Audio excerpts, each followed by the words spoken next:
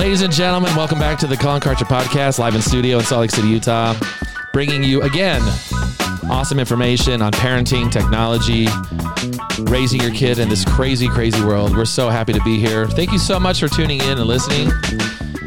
Very good news. Launched this podcast like 2 days ago. We're already number 2 on family and kids section. And number 6 in dog and horses for some reason too. But thank you so much for joining. I'm really, really happy and excited today to share some information with you. I have Utah. I'm here in Utah, Salt Lake City, just out of Salt Lake City. And I have been able to reach out to like basically our leading expert on all things anxiety, literally all things anxiety. That's actually his website. And so I'm going to bring him in here in a second. We're going to talk about this, especially with COVID and with kids. And man, there's a lot of craziness going on. So how can we as parents be able to help our kids and help ourselves, which then of course helps our kids be able to handle and deal with all this stuff? So with me is Jeff Gregson. Now Jeff has an office up in Fruit Heights, which is just North Salt Lake. Is that right? Right. North Salt Lake? Okay. Right. And Jeff has been in this realm helping families, kids, teenagers, parents with things like OCD, with things like anxiety. And so I thought, what a great opportunity to bring him on here and share with you, the listener, everything about this and what you can do, steps, actual real steps to really help out your kids with their anxiety and things like that. So we know this is a big deal. I get articles every single day. I just read a Pew Research. They just researched a study of 1,000 teenagers, and they asked the 1,000, what are the things you are most concerned with? 70%, the number one, 70% said it was anxiety and depression. 51% said it was bullying, and then there was drugs, alcohol, and all the fun stuff, right? So obviously this is a big, big issue. And so really happy that Jeff is here. Jeff, thank you so much for making the drive down to my studio. Thank you so much. Oh, you're welcome. Thanks for having me. So the first question is, what is anxiety? Because we hear this so much, it's almost like a buzzword now. Everyone has anxiety. I'm so anxious all the time, and everything makes us anxious, and it's even harder now with COVID. But with your experience, like, how would you define anxiety? Yeah, that's an excellent question. I think that's what I get confronted a lot with. Right? Is am I experiencing anxiety, or am I experiencing something that's normal? Sure. And I like to define it as we all deal with stress, worry, and fear. And like you mentioned, a lot of us are dealing with this right now with COVID-19. Mm-hmm. But then we have what I would call clinical anxiety. So let's first talk about where anxiety comes from. Why do we experience anxiety? Because all of us are going to experience, worry, fear, stress, or anxiety. Mm-hmm. So I like to tell the classic story of the caveman, right? The caveman's going out into the forest to hunt to get some meat for his tribe. And as he's hunting around, he's looking for, an egg or a small dinosaur to kill. And he looks up and sees a rock. And on top of the rock is a saber-tooth tiger. So in that moment, something naturally happens, okay? There is a part of the brain, the primitive part of the brain, that naturally responds to anxiety. And this will trigger a response so the caveman can either do a fight or a flight. Now, there's a little bit of a critical analysis here where they will decide either to run away, right, or to try to attack it. And their heart rate increases, blood flows to the arms, to the legs, so they can either run away or try to spear it. And this is a natural response. It's to protect us. Now, last time I checked, I'm not being, chased by saber-tooth tigers everywhere I go. I haven't seen one for a while. Yeah, they're a little extinct, right? Yeah. So we have other threats, okay? We have things that, while it's a few steps away, we are still worried. We're worried about our jobs, our health, and we think about this every day, but in more of a subconscious way, okay? And there's two ways that we typically deal with our anxiety, right? That fight or flight. And the fight is more of a control. Mm-hmm. So we've all heard, either been accused of, or we call someone like a control freak, right? And so their idea is, if I can control everything in my life, if I can manage everything, then I have nothing to be anxious about. And then we have the individual who's the flighter, right? Who wants to run away. Sure. They're more of the avoider. And so they'll put their head in the sand. They don't want to deal with the situation. And we also have a third one, which I call the freeze, where we just shut down, mm-hmm. right? Don't do anything. We want to let the situation, work itself out. So it isn't a bad thing to be one of these, but we typically fall into one of these categories more than another. It's great to do things that you have control of. It's great to step back, to avoid a little bit before you respond or react. And even at times, especially if it's a bear, it's okay to play dead. Right? It's okay to wait a bit. I've been playing dead for the last 2 months. Early hibernation. Right? If I just lay here, it'll all go away. Exactly. Absolutely. So we all naturally, and so I think it's important to recognize where you fall into that, into which category, and to recognize where it becomes a problem. Because right now, especially with COVID-19, we can't control it. Yeah. There's things we can't control. I'm seeing people now that have been able to control so much in their lives that are being, tossed a little bit. It's hard. Yeah, absolutely. Yeah. So to me, that's probably the best way to describe anxiety. So usually the next question I get is, okay, well then if that's the overall general way that you describe anxiety, then give me a general, way to frame it and how to work on it. And so I want to teach you just a couple of concepts here that'll help you understand that. One is habituation. So this is very important. So whether this is for you or your kids at home, I want you to start teaching your kids that you have to face the anxiety. So picture yourself, at a cold lake or that cold pool at the Motel 6. Right? It's filled with cigarette butts. Yeah, exactly. And your kids are like, hey, the kids jump in and it's like, it's cold, right? Your kids maybe kind of, slowly, wander in. But after a while, they habituate. They become used to it. It's not that the water becomes any warmer. Well, maybe a little bit warmer if you have There are ways to do that. Right. But we habituate. We become used to it. Now, if you are to get out and go to the hot tub, we all do that. Go sit in the hot tub for a bit, and then we go back to the pool. What happens? It's cold again. Sure. We have to look at our anxiety the same way. When you face it, when you go into it, you will get used to it. But every single time you approach that anxious situation, it's going to be just as hard as it was before. But you've gained the confidence, right, to do it. Now, if we were to avoid, never get into the pool, we don't build that confidence and we're always going to fear that situation. And then we'll just perpetuate and we're just going to continue to feed that anxiety. So if I'm a parent and my daughter, my oldest is going to 9th grade, she's going to be in high school. Right. And she's freaking out and the anxiety comes up because, that's just what it is when you're going to high school and things are new and your feet feel like nothing's stable. Right. So you're saying that instead of me saying, you don't need to worry, let's not even go to school. In fact, I'm going to homeschool you and we're going to take every possibility of you feeling stressed with this out of the situation. That's not good parenting. Is that what you're saying? That's exactly what I'm saying. Dang. I know. And we all do this, right? We tell our parents, like, I'm doing this because I love you, and it's hard. Yeah. And I joke with parents who come into my office, and I tell them, if you're a nice, kind, good parent, you're the worst parent to parent someone with anxiety. Did you hear that? Yeah. The worst parents. Yeah. You have to do counterintuitive parenting. And there's 3 things you really have to watch for. You have to watch for accommodation. Okay. Mm-hmm. You have to watch for reassurance. And you have to watch for avoidance. So let's talk about the situation with your child going to, school, 9th grade. Sure. Hey, it's scary. It's the first day of school. And let's say you're dropping her off at school. And she says to you, hey, Dad, I'm a little bit nervous. What if, I don't have any of my friends in my class? And what if the teachers are mean, right? And if you were to go, oh, no, I'm sure, honey, you're going to have some friends in there. And your teachers are all nice. They're so nice. They're so wonderful. And she's thinking to herself, I don't think so, right? And she's not going to believe you. Yeah. Now, if you were to say to her, hey, okay, what if you don't? So you ask the question. Ask your child the question. So what's going to happen if you go in there and you don't have any friends? Well, I don't know. Well, what do you think you'll do? I'll make some friends. So guiding them through it, like exactly. Asking questions and, Yeah, they'll come up with it, right? You want them to go to the worst case scenario, which may be no friends in class, but they'll come to the conclusion that, you know what, I'll make a friend. Sure. So they've gone to the beast, right? Gone to the fear, the monster in the closet, and they're like, oh, it's not that bad, right? What if your teacher's mean? What if they yell? Well, they'll yell for a bit, and then they'll get tired of yelling, and we'll just go back to our work.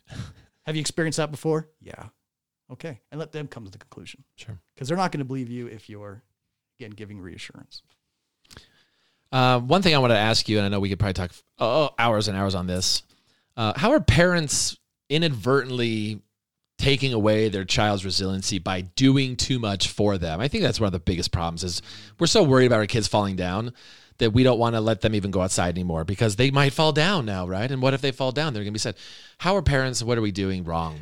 So that second thing I was talking about, accommodation, right? So when we swoop in and we try to make things easier for our child, we're basically telling our child, you can't do it. Yeah. Love to think of the Disney classic, Finding Nemo, right? You can't do it, Nemo. I'm going to touch the butt. Yeah. And our child's like, oh, if my parent thinks I can't do it, then I can't do it. And yeah, because they know me better than anyone. Absolutely. Yeah. And you get it. The key to success is teaching your child to fail. Yeah. And fail fast. And let them have those experiences and let them recognize it's not the end of the world, when this occurs.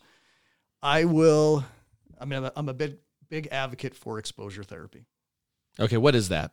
So exposure therapy is when you face your fear, and you can do this intentionally, right? Or it can be created. It can be natural or created. Sure. So an example is, when my kids growing up, for instance, we'd go to Costa Vida, right? Sorry, no endorsement here. But we've all been to Costa Vida in Utah. Swipe up for a discount to Costa Vida, which is not a sponsor.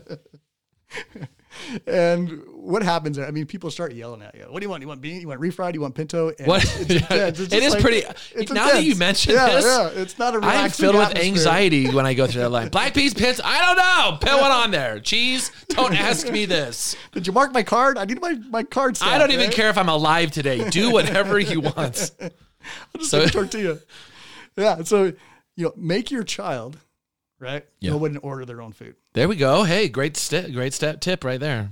Make them order their own food. Exactly. And talk to the person and look at them and don't put their face down and just look. Exactly. I think I want some cheddar. Exactly. Yeah. I think that one of the biggest exposures our kids can do now is just calling someone on the phone. No, you can't text the girl. You've got to call and have a conversation. Yeah. They freak out. This is something we do with my daughter. So her friends, text us. She doesn't have a phone. She uses mom's phone to text friends. Yeah. And when they all start chatting or they want to talk, we say, you got to FaceTime them or you're not talking to them. Right, and I'll tell you what, when she FaceTimes some of these kids at the beginning, they're like the neck bends down. But now they all do it. Right. That's awesome. And I've seen my daughter feel more comfortable with this kind of stuff, which is cool. Especially today when kids are everything's on the screen. Well, when you look back to that situation described with the habituation. Yeah. Right. The more you do it, the more you realize it's tough every time you face it. But then you habituate and you become used to it. And just like that cold pool. Exactly. Yep. So accommodation, don't be that helicopter parent. Don't do it for your child. Yeah. Make them do it. And when I explain this to kids, to teens or their parents, they'll say, but what if I, do that exposure and I feel rejection? Yeah. The beautiful thing is it goes either way. Right. My favorite exposure activity, I call it the grocery store exposure, is to make a person go through the line. And they have to intentionally not get all the items they need. And so when the clerk says, hey, did you find everything you want? I say, no, where's the toilet paper? Hopefully there's some there, right? And they have to go out of the line, go get the toilet paper, come back. Their fear, of course, is what are the people in line going to think? Yeah. Right? What's the cashier going to say? And one of two things will happen. Either somebody in line will give them a dirty look, right? The cashier will kind of snub them. And then the worst things happen.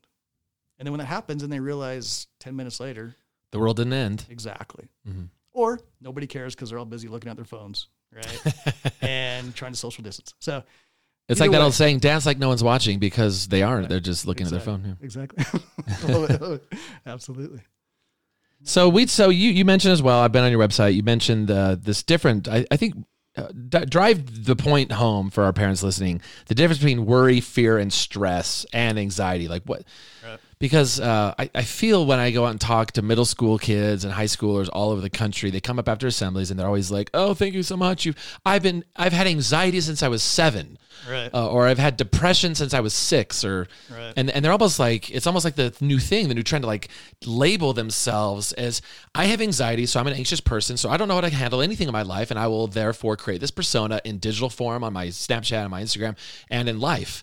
And that's just how I am, and it's really handicapping these kids.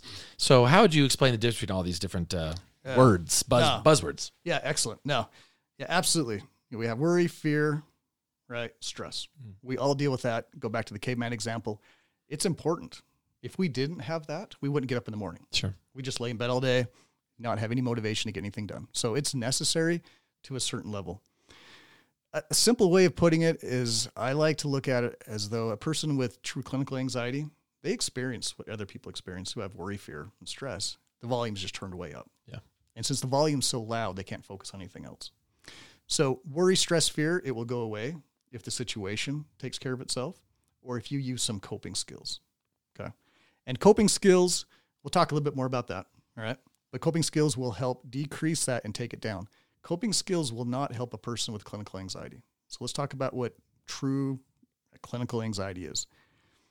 It's much akin to depression. You can't have one without the other. Okay. You have to look at it like they're tag team wrestlers. One may be whomping on you, and people will say, well, I'm dealing with anxiety, no depression. As you talk to them, you'll see that they do have some depression as well. It's just the anxiety is so prevalent. Sure. And then sometimes the anxiety will walk away, depression will start whomping on them. And then sometimes they play dirty and they both beat you up. So you'll see symptoms of low motivation, poor appetite, poor sleep, poor focus, concentration, not enjoying things they usually enjoy. And this has to go on for 6 months or more. Okay. So coping skills will not take care of that. Coping skills will take care of the anxiety, stress, and fear. What are coping skills? There's what I call like the classics, right? Deep breathing. Okay. We want to get our breathing back to what's a normal type of breathing. We have, counting back from 10 because it will focus. It's like counting backwards is the most simple meditation you can do. It will focus your brain. Why is that? Is there science behind that? Yes, lots of MRIs. All right, answered. Next coping skill. That's all we need. No, there is science behind it. Yeah. And then the third one is, going to your happy place, right? Yeah. Visualization, because that will actually change the chemistry in your body and calm you down. These are great things to, help deal with that stress. These will be great things to help with your emotional health and to keep yourself from going into that clinical anxiety and depression, but this won't end depression. Yeah. And this won't end anxiety. Now, when we're dealing with clinical anxiety, we have to do the coping skills, right, to try to prevent and maintain emotional health. But then we have to go to some things to deal and fight. And as I was talking about before, we have to actually face, right, the fear, okay? We have to get down to what the bottom, the core fear, the core belief is about the anxiety. And then we have to start attacking it. And we use, it's called cognitive behavioral therapy. Okay. We start changing our mindset and changing the way we view things and changing those neurological pathways in our brain. And that's the big difference, right? The one, you change the situation or change your thinking with coping skills, you're going to be fine. And a lot of people are experiencing that now with COVID-19. Sure. I want to reassure parents that because your kid's dealing with more of this doesn't mean they're going to have mental health issues. They're going to have anxiety and depression. But those dealing with depression and anxiety, we've got to face it. And I can talk a little bit more about some things we can do to combat that if you'd like. Absolutely. I think as I think of coping skills, and I hate that my kids have to watch me try and deal with all this. Because right now my coping skills is like, I have like a $40 a week habit of Reese's Fast Breaks now. I'm not kidding. And they're $2.19 each, which is like, I got to get a cosigner next time. I don't have the best coping skill, to be honest, right? Right. And kids, they don't hear us, they see us. And so it's very important for parents right now to set really good habits. But as far as some of the ones that parents really need to make sure the kids are avoiding, what a lot of kids are doing, they're telling me is how they're dealing with this is they're going in their bedroom and they're pulling out their phone and they're just scrolling. Right. What issues are we going to see if that's the kid's coping mechanism as this brain's developing and as they're going through these really formative years? If they realize that anytime I pull my phone, I can go on my phone, I can scroll Instagram, I can scroll TikTok, kids are messaging me, they're like sending me messages at 2:30 in the morning. I see it the next day, and like, hey Colin, I was just watching what you said. Thanks. I was just up watching TikTok for 5 hours. I'm like, okay, maybe. Wow. So as an expert, what do parents need to be aware of and concerned with this coping mechanism? Yeah, absolutely. I know you talk a lot about the reasons why, right? The endorphins that get hit, and so in the false sense of connection and even just distraction. Yeah. The biggest, I want to define something. There's a big difference between a distraction and a coping skill and then avoidance. So if you were to, say you did something really hard, okay, and you're like, okay, I want to reward myself. And so you go ahead and you watch, a few YouTube videos, 15, 20 minutes.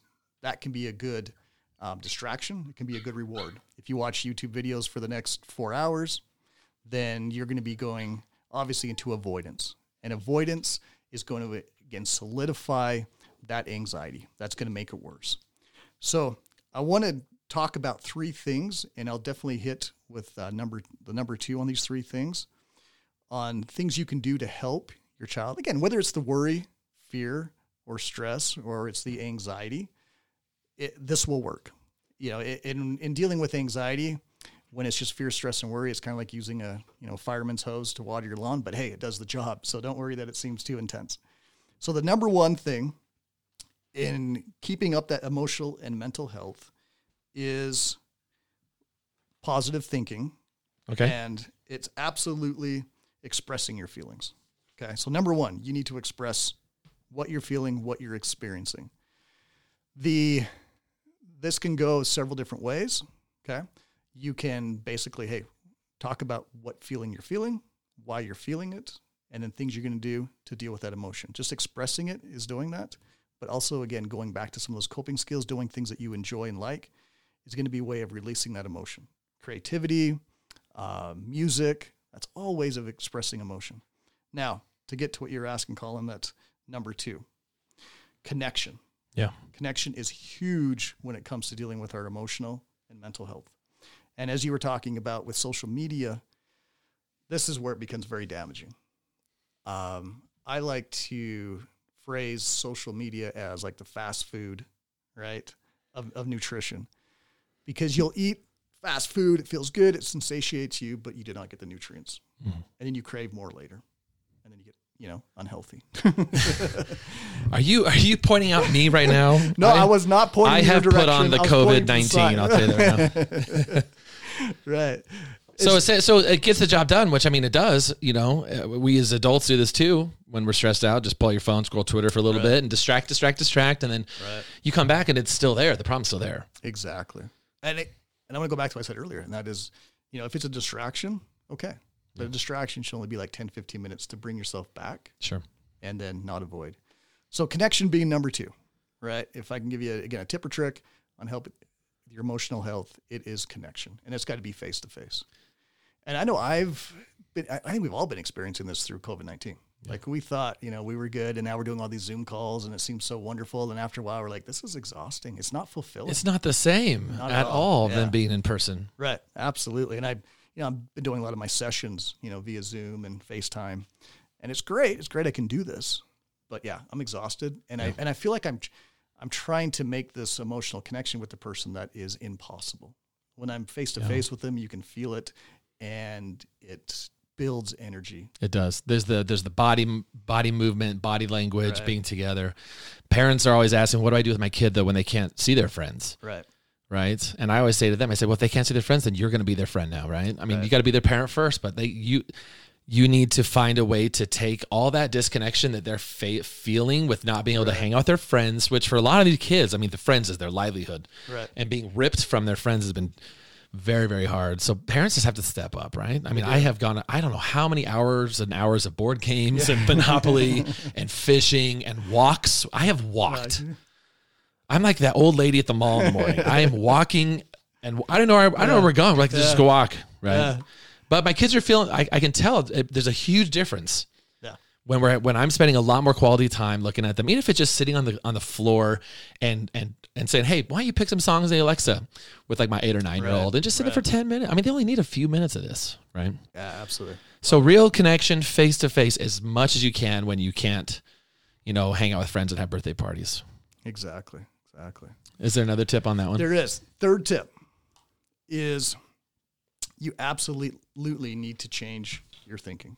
Okay. We are being attacked by negative thoughts. All right. Yeah.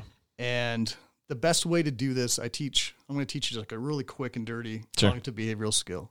When I was in graduate school and we learned how to do cognitive behavioral therapy, they gave us these big binders of all these worksheets, and I was so excited. I gave them to my clients. I'm going to memorize all these. Yeah, right. My clients are going to carry their binder with them and fill it out.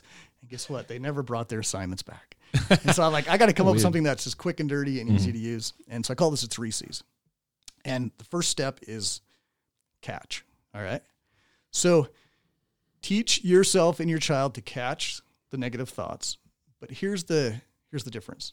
Have them tell themselves, this is my anxiety or my depression that's attacking me. It's not coming from you. Okay? This is going to make it a whole lot different because now you're not attacking yourself when you attack the negative thought. You're attacking anxiety and depression. It's key that you look at anxiety as like this creature, this entity.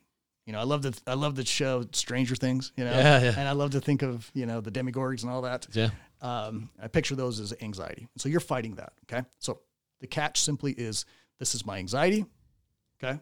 This is a negative thought that's coming from that negative place. The second step is challenge. And challenge has two components to this. Okay. The first one is acknowledge what you're feeling. So I don't want you to dismiss the fact that you are feeling anxiety, that maybe you're feeling left out, that you're feeling despondent, you're feeling lonely. Acknowledge that feeling, recognize it.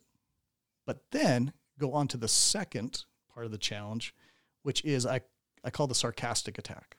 Okay. So we want to push back on the anxiety monster. And I don't care whether you're 5 or 95, I call it the anxiety monster. Sure. You know, it works. And so you'll say things like, you know, I mean, it's pushing against the bully, right? When the bully comes and says to you, hey, you're no good, you're a loser. And if you respond by saying, well, I'm good, I'm not a loser. Yeah. You know, the bully, like, he's like, you're right, I'm going to leave you alone now. Yeah, right. That's how they work. Yeah. No, it doesn't. You've got to go back and say, oh yeah, you're totally right. I'm such a loser. I'm no good. So whatever anxiety is telling you about yourself, say it in a sarcastic way. Okay. And it will literally go away. Because interesting. You've taken the power away from it. And then what happens too, as I practice this with kids in my office, the kid starts laughing. I'm like, why are you laughing? Because I know it's not true and it sounds silly. Yeah. Right. So again, you've got to face it. And then the third one is change, and change the behavior. So the catch is the feelings, the challenge are the thoughts, and then the change is the behavior. Anytime we're dealing with our thoughts, feelings, and behavior, we truly make a difference in our lives. So that behavior is, I love to call it opposite day. You know, I love to think of the Seinfeld episode where you know, Norm does everything opposite and is successful. You want to do opposite of whatever anxiety is telling you to do. So again, if it's telling you to avoid, don't avoid. If it's telling you not to, you know, face the situation, face the situation. Or if it's a thought circumstance, then again, I'm going to, you know, change my thought and hang on to that and not dismiss it. So those are my favorite 3 steps in teaching kids, teaching parents how to deal, again, whether it's emotional struggle, whether it's stress, fear, and worry, or it's pure clinical anxiety. It will work. As far as the first one you said with breathing, a lot of people always hear that and they say, oh, just work on your breathing, right? Right. But for a teenage kid, a tween, a 10-year-old, how do you teach them to work on their breathing so they can find a place of, you know, bring down the anxiety? Are there any little funny tricks or games or things like that you do with kids that come in your office? Yeah, that's an excellent question. We'll talk about, you know, hey, what does your breathing feel like when you're excited or when you're playing, you know, soccer? Yeah. You know, and they'll talk about it being, you know, fast, you know, and not so deep. Yeah. Right. And then we'll talk about, hey, when you're not upset, it's slow, right? And it's deep. And so I'll have them kind of put their hand on their chest and on their stomach and then practice that breathing, right? And then they can feel it. And they will, in that moment, they will feel a calmness. As far as some fun things to teach your kids to do breathing, but also mindfulness, you know, there's some great apps out there. Yeah. I know a few of them. What are some of the ones that you? I think Headspace is the best. Headspace is awesome. Yeah. It's great because it gives you like a 12-week free, right, training. And then if you want to continue on, you can, but at least you've learned how to do it properly. Yeah. And my understanding, I heard that they're actually giving out a free year subscription right now. Yeah, so that's pretty awesome. That's awesome. That's really awesome. Yeah, there's some other ones I've heard. I forgot what they're called. I think it was one just called like Distract Me, even, where kids, you know, it's like, hey, are you feeling like this? You know, and you need something. It's like, here's a game, here's a puzzle, here's a quiz, just something to kind of. But again, it's not really fixing the problem there. One thing I learned, I forgot where I learned it, but something about breathing that I do with my kids. So my going into 7th grade now, daughter, so number 2, she was having, you know, some anxiety last year, And I think I read somewhere they said, you know what, just have your kid and you do it with them. You hold out a cup and an invisible cup in your hands and pretend it's like piping hot cocoa. Oh, nice. And just tell your daughter and you to like just cool it off, right? All right. And how do you cool off? You don't just go, you just, right? And I just doing that once made me feel a lot better. I like that. But we're growing up and our kids are growing in a world where exhaustion and constant grind is like the new sign of success, right? Right. And kids tell me all the time how they feel like crap so much is because if they had a bad day or if they didn't accomplish something, they go in their bedroom, they pull up their phone, they scroll social media, and everything they see is a facade. Everything is just, the tip of the iceberg and people's front-facing lives, and they don't show how hard it was to do those kind of things. So it's just this like highlight reel. And it's hard for us as parents to understand that, but it's even harder for kids to understand that. So as far as kids telling me this, and saying, okay, I go pull out my phone, I go through these things, I can never feel like I'm ever accomplishing enough. I can never feel like I'm doing enough. I never feel like I'm doing enough. My question to you as a therapist and as a dad, what is your recommendation for parents as far as letting the kids get access to this stuff, giving them unfeathered, whatever the word is, unfettered? Access to some of these apps where they are being able to open up their lives to everyone else and be able to see everyone else's lives 24/7? That's excellent question. So I'll tell you personally as a dad with my kids. So I have an 18-year-old. He has an Instagram account, but it's on my phone and my wife's phone. And he's 18. He's 18. Not 8. Okay. No, he's 18. Yeah. And it's always been this way for him. Awesome. Okay. So if he wants to post something or scroll his Instagram, he has to come get our phone. And why do you do that when the whole world, and we're the same way, when the whole world is saying, well, no, this is just how it is now. Right. Just, there's nothing you can do about it. Give him 8 years old, 9 years old, 10 years old, TikTok, Instagram. Why did you choose to do that? As an 18-year-old boy, there's several reasons. One is, if they're, I shouldn't be gender biased, but especially boys. Sure. Instagram, man, there's some nasty stuff on there. There's a lot of pornography. Big time. Not hard to find it. Right? It's just on the Discover page now. Absolutely. Yeah. It's just everywhere. Yeah. So I want to protect him from that. Good. The second thing is the time that he would spend on it. He's a very accomplished young man, very driven, but can get very obsessive. Yeah. He'd be on that thing 24/7. If you let him, yeah. Absolutely. Yeah. So that, the other thing is, when I've handed him the phone and he's brought it back to me and I go to look at my Instagram, but his channel's still on there. Sure. And I'm looking through the stuff and I'm like, so do you follow anybody in your school? They're just all celebrities and models.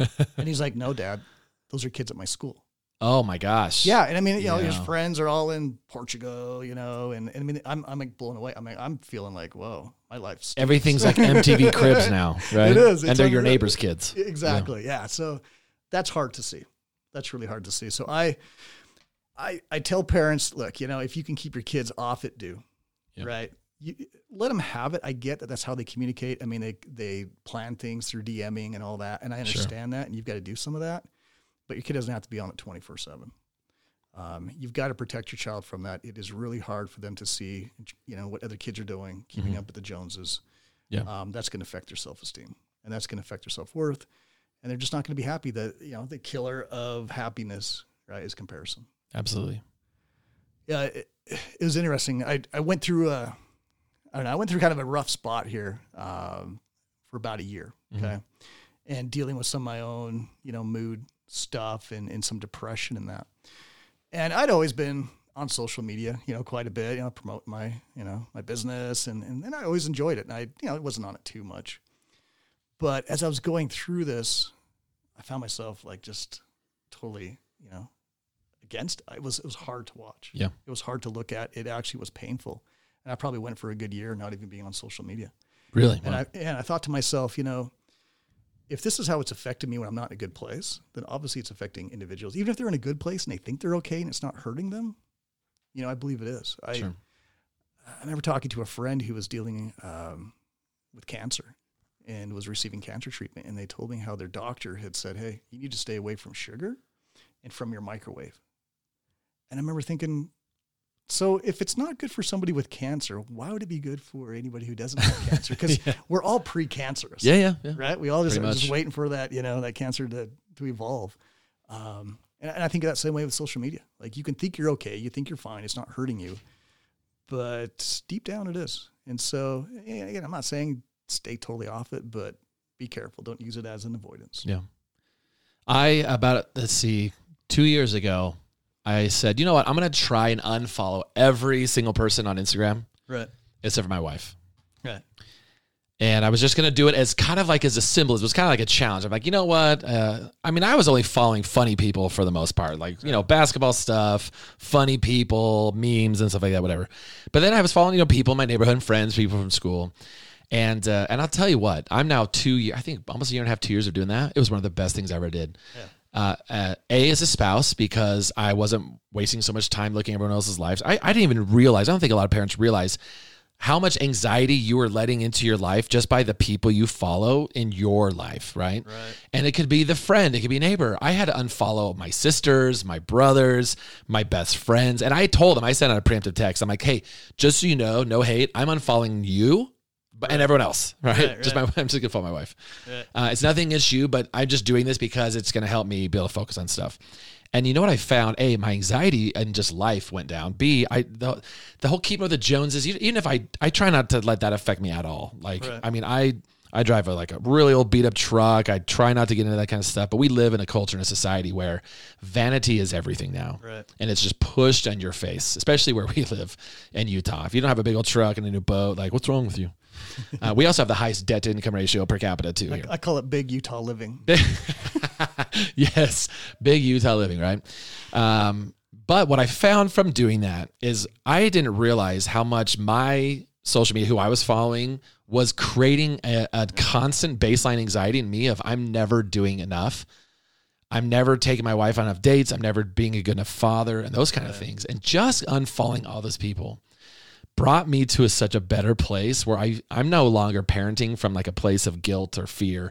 I'm not looking at all my friends' kids in 19 travel soccer teams and saying, I need to get my kid more stuff. So that was huge. And I want to challenge parents who are listening to this. I mean, you have given us so much good information. I've been taking notes. If you can hear this, like kind of cracking around here, like I actually had to leave the room to go get more paper and shut my dog up. But, I want to challenge parents, like, listen, kids, we talk about resiliency, and you know as better than anyone, kids are more resilient than we are. They are. They really are. Through famine, through crisis, through pain, through poverty. They handle this. If anyone in my house is handling COVID the best, it's my children. It is. This is just a vacation. They're like, dude, 5 months summer break. Woo. And so I need to be aware as a dad, like, how am I letting this affect me? What kind of coping and what am I modeling to my kids? But there's a couple of things to add to that. Besides, go through, and I say this on Instagram all the time, go through and unfollow anyone who doesn't make you feel happy. Go unfollow the joy thieves in your life. If it's neighbors, friends, take a break off Facebook so you're not feeling like you're not doing enough and you lost your job and you're trying to deal with COVID and all this kind of stuff. Number 2, we were talking about this before you started, about shutting off the news. Okay, so I'm on an airplane. We're going to wrap up after this. I travel a lot. I was on airplanes all the time, and I'm on an airplane once, and we're hitting turbulence. Now, I always take the aisle because I'm an aisle guy, and there's a space, and there's a guy at the window next to me, and we're hitting turbulence, right? Like really crappy flight. And I fly enough where like nothing bugs me anymore. I realize I have no control over anything, so I don't even care. And I look, and every time we hit turbulence, this guy next to me looks out the window, makes like a ugh. He looks up like at the cockpit, like he's gonna do something about this. Every time it bumped. And I'm just looking at him and he's like just like ready to scream. Like as if he's gonna go out on the plane, on the wing, and like maybe there's something out there that he's gonna go, fix. And I just want to look at him. I just wanted to grab him by the cheeks and be like, hey, buddy, you can't do anything about this at all. Like literally. So just close the window and put on your headphones and listen to your, whatever you listen to, and enjoy the ride. Yeah. You know what I mean? Acceptance. That's exactly the word. Acceptance. Now I know what it is. Now you've given me all these terms. Like I'm like, what do you think it means? I'll give you the definition. Yeah. You give the definition. Turn off the news. Literally, there's nothing you can do besides manage your own stress and your own life, and all the news does headlines are there to make you angry because that's what sells. Right. And thanks to the Facebook duopoly with Google, and they've realized like all this fear sells. And so challenge number 1, unfollow the people that make you feel like you're never doing enough as a parent or as a person. Number 2, turn off the news and watch what happens. Anyways, now before we go, you have some amazing webinars that you do that are like a few bucks, so worth it, that you do like once a month. I know there's one coming up here pretty soon, but I don't know if I'll get this podcast kicked out by then. Right. So tell us, how do they find those and what do you talk about on those? Yeah, absolutely. So best way is just to go to my website, allthingsanxiety.com. I love that. And you can register for the class there. It is, it's cheap. It's like $15. And it's a webinar, and I will talk about a lot of things I've been talking about today, but it's an hour long, and we'll talk about what different types of anxiety there are, ways that you can help teach your kids, to deal with it, the different personality types that your kids have. And again, how this, anxiety is actually like a superpower. It's like a good thing. Kids who have anxiety, it really is. Yeah, they're empathetic, they're understanding, they pick up on social cues, right? They're amazing people. So I love to tell parents and their kids, look, this is, you've got a superpower that we're going to learn to hone and use for good. And so that's a big part of the class. It's a very positive thing. And I'm going to give you very concrete things. I'm going to give you like a 10-page PDF that's going to have links to videos describing the things I talk about. So yeah, I do this class once a month. Just go to my website, All Things Anxiety, register there, get on, as we're talking about social media, get on my Instagram. Which is all.things.anxiety. Exactly. And I just, and again, I'll just post and just give you, it's such good stuff. Yeah. And, it's such good stuff. So that's where you can find me. One thing I love about the technology today is there's so many ways to get help and get your kids help. There's really no more excuses. No. There's stuff everywhere. People like you who are putting out good stuff, free stuff like this podcast. Everywhere, right. There's so much good stuff.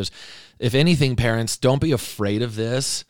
Don't be worried when your kid says they are anxious or they're feeling a certain way, right? Right. I think there's no way. There's always a way to fix and treat and help and do it out of love. So thank you so much. Now, before you go, yes. As is customary here, right. For people who come in studio, now I'm hoping you're the same size, but what size shoe do you wear? Like a 10. Oh my gosh. Yes. Yeah, 10 too? So I have a Nike closet. Right. I got a Nike closet, and sometimes I let you pick, but sometimes I pick your own. And I buy a bunch of these. And most of the time I don't even wear them. So I have a pair of some new Nike 10 flights. Wow. Oh, wow. And you're gonna love them. They're totally your style. They're totally your color. You go play some tennis or something or whatever you want of those. They're beautiful. Thank you. Thank you so much for coming. And no, Nike is not a sponsor. That's from me, right? I don't want anyone to think, oh, Nike gives him shoes. and that's why he does it, because he's got the free hook. I don't. And if Nike, if you're listening, I could use a discount. Anyways, thank you so much to my guest, Jeff Gregson, up in Fruit Heights, Utah. Sign up for his webinar, which is on allthingsanxiety.com.